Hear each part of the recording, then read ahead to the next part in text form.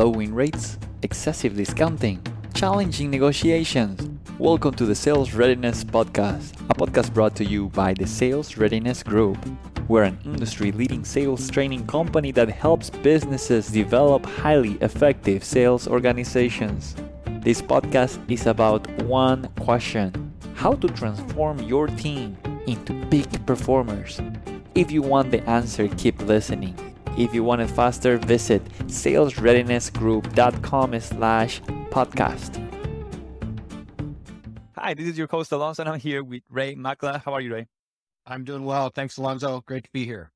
Yes, and for the ones who don't know you, have not heard of your name, Ray is the CEO of Sales Readiness Group. He has over 25 years of sales and leadership experience, which is why I'm excited to talk with him today about this topic. I don't know if you knew that, but roughly 40% of sales deals end in no decisions. Various studies have backed up this statistic, which is the statistic that inspired us to talk about this today. And obviously, you can always verify it by conducting a win-loss analysis and see what's your situation. But this is probably around there. It's a shocking number that led us here to talk about the importance of selling against the status quo and the role of the cost of inaction in the sales process in this episode. So with that, we're going to explore the challenges and benefits of this approach, and provide strategies and techniques for overcoming objections and persuading customers to take action. So if you're a sales professional or sales leader looking to boost your sales results and build long-term customer relationships, you would definitely want to stay tuned here. Ray, with that, I want to start talking about this topic by establishing a brief definition of the concept of selling against the status quo. What does that mean to you? Yeah, well, thanks, Alonso. And I think it is a really important topic to explore because, as you mentioned, if it's 40% of deals end up being lost to the status quo, or essentially they do nothing, that means that a typical sales professional is wasting 40% of their sales effort. They're chasing deals that frankly aren't compelling enough, or they haven't created enough urgency, enough of the realization of that business problem to solve it. And so at the end of the day, they end up accepting the status quo. They end up doing nothing and maintaining, things the way that they are. And I think we should really dive into that and understand those deals that may have a tendency to end in a do nothing or maintaining the status quo. And also, as we'll talk about, what can we do to get past that? And so, and if we're looking at a competitive analysis, as you said, we should really understand which of our deals are we losing to our competitors, and why are we losing those? And which are we losing to the deal not going through, not going anywhere? And how do we get ahead of those in the future? Yeah, and I wonder how this is going to play out, especially this year. Some companies get a little more conservative about their spending, so there is a bigger push for staying on the status quo sometimes in the name of not wasting money or who knows. But the next question for you, Ray, is, do you have any examples of situations where sales professionals might need to sell against the status quo? Yeah, and I think you're right that this year, especially with budget scrutiny and, doing more with less and those types of themes, we may see that where, a good example is that an organization may feel like they have a problem they need to solve. They're exploring it. Maybe they don't fully realize the budget implications or how much that's going to cost. And then when they really look at all of the implications, they're like, we can't afford that. We'll just keep things the way they are. So I think often it's when they're exploring those new opportunities, or if we're coming in and we're advising them and suggesting that they go down a path, if we haven't done a good enough job establishing why it's important to solve that problem, then at the end of the day, they may say, well, that's not budgeted, that's not worth doing. We're going to keep things the way that they are. So I think those are examples where, maybe they're exploring an area, but they don't really have their arms around it yet. And they haven't built a strong enough business case to really move forward with solving that problem. Yeah. And one idea we wanted to discuss around this topic is the concept of the cost of inaction. How do you typically introduce or explain this idea when talking to a potential customer? Yeah, I think that's such an important concept to think about, the COI, right? Cost of inaction, which is different than the return on the investment. But in other words, what is the cost of doing nothing?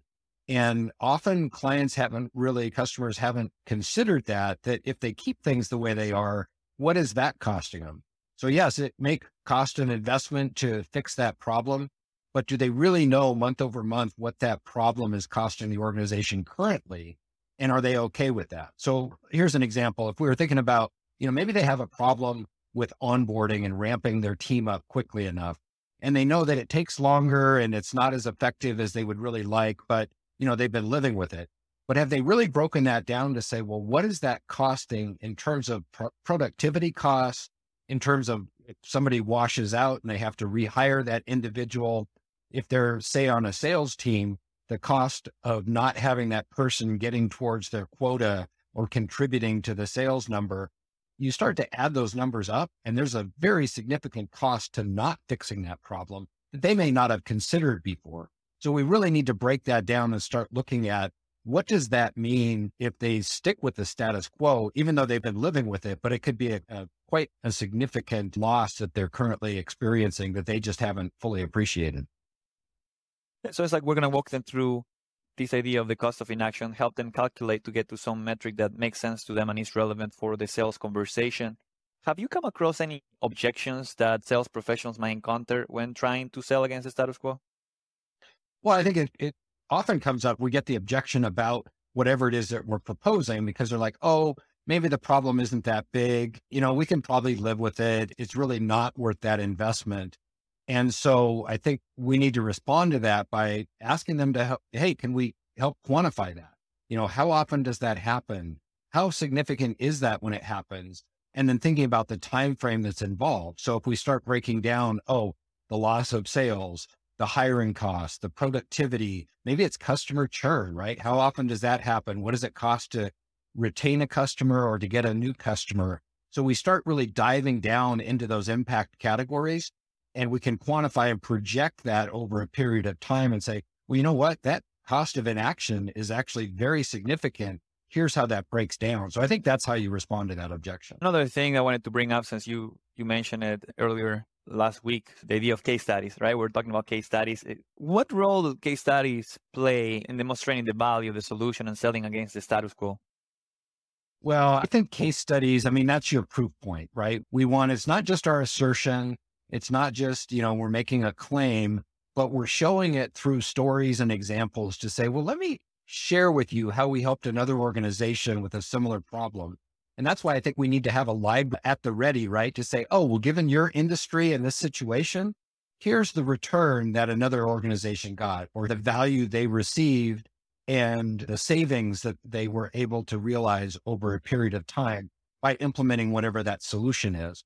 So I think that speaks much, much better to being able to fix the problem than just a theoretical or hypothetical business case even, but saying, no, let me share with you the return that a peer of yours or a similar organization got when they implemented this solution. Yeah. So it seems like there's two tools that I heard so far from you. Two, the sales professionals should consider when selling against the status quo. One is to leverage data, which is the idea of calculating what is the cost of inaction and using that data to make your point. And the other one is case studies to show how others have maybe experienced similar issues and how we were able, or the salesperson and their solution was able to address them. Is there anything else that you would add to that? I think anytime we can provide them that reference even, and I think that just makes it that much more tangible and, frankly, a little bit more confidence behind it. If you say, happy to get you in touch with that individual and they can share with you how we help them if you have those examples, but being able to make it very practical and very relevant to their situation. Now, other than the obvious benefit of, selling against the status quo, one of the obvious benefits is increasing your win rates, but are there any other potential benefits that you would see coming for both the customer and sales professional from knowing exactly how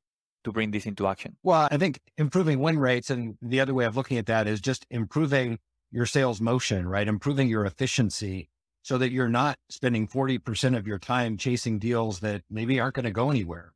And so we want to reduce that number either by helping the customer move forward or frankly, by qualifying those opportunities earlier and moving on to something else. And I heard really early in my career, somebody shared this, said, getting bad news is actually good news, right? So we would rather learn early on that there just isn't a compelling case to move forward. There isn't the appetite or urgency to do that. So we should probably go chase a different deal instead of trying to convince the customer, because at the end of the day, if they don't appreciate the problem, we're never going to be able to get them to say yes or to be able to fund that initiative. So yeah, I think we want to get those other deals out of the pipeline and focus on those things that we can help them quantify and create urgency and a compelling reason to move forward. Yeah. Now, as we get close here to the end of this topic, is let's wrap up with it. Like, why it's important for sales professionals to be willing to sell against the status quo? Because some of them, they're just gonna keep doing things as they are. But why is it important that they also change their own status quo of not doing that? Yeah, I think it just really boils down to working with our customer to understand where they are in the buying journey, aligning with them, and then it goes back to foundational selling skills of, can we help move them through the buying process, or realizing that they're not there yet. And so maybe we should put that on hold for 6 months and check back in after they've had a chance to fully appreciate that. Or maybe we can work with them and get their permission to create the business case or the cost of inaction and work with them to create that compelling reason to move forward. But if we can't do that, then again, I think we're probably better off chasing other deals in our pipeline or going out and prospecting and finding other opportunities that are more likely to move forward. Yeah. What are some of the most important skills that sales professionals should master, should know very well to be able to execute this idea of selling against the status quo or helping potential buyers make that hurdle? Yeah, I think this really goes back to foundational selling skills of really understanding our customer, doing our discovery and developing their needs so we understand what the problem is and why it's important to solve that problem. And, we always like to have a checkpoint to say, is this a problem we're solving, right? Is there enough sponsorship and awareness of this problem? Who owns the problem and who is going to benefit from solving it? And if we can't answer those questions, yeah, we may have somebody who's really excited about it, but they don't have the authority to really make the decision. So I think it does go back to good discovery and good qualification skills to say, is this an opportunity that has the sponsorship, the budget, the authority, timing, et cetera, to move it forward? And, those skills are a lot of different ways that you can train those skills. But I think the goal, and one of the things we do in our programs, is let's understand what those skills are. Let's put them into place and practice them in the flow of work. So let's apply those to real life situations. Let's get feedback and have coaching around what's working and what isn't. And is that actually helping us advance or, understand those opportunities better? Ray, as we get to this last question, if a sales leader is looking to improve their sales team performance to make a dent in these 40% of deals with no decision, what's your recommendation? What's the best way to give these salespeople the necessary skills and confidence to effectively sell against the status quo? Yeah. And, there are lots of different methodologies, different sales processes that organizations use. But in our view, it really comes back to practicing and reinforcing those foundational skills. So I think thinking about, as we said, from our initial call plan, what are we trying to accomplish? What questions are we going to ask? How are we going to go through that qualification? Once we understand the opportunity, how are we helping them quantify either the business case or the cost of inaction? And those are skills that we should be training on, we should be reinforcing, and we should be coaching as part of any, sales enablement and training strategy. And I think that's really what it boils down to, is let's shine a spotlight on those. Let's make them very visible and apparent and make sure everybody understands the benefit of doing this, the what's in it for them and why they should practice and execute on those skills. Well, that's great. Well, thank you so much for your time, Ray. The market is changing, making sales skills more important than ever before. How to transform your team into peak performers. If you want the answer, plus free resources for podcast listeners, visit salesreadinessgroup.com/podcast.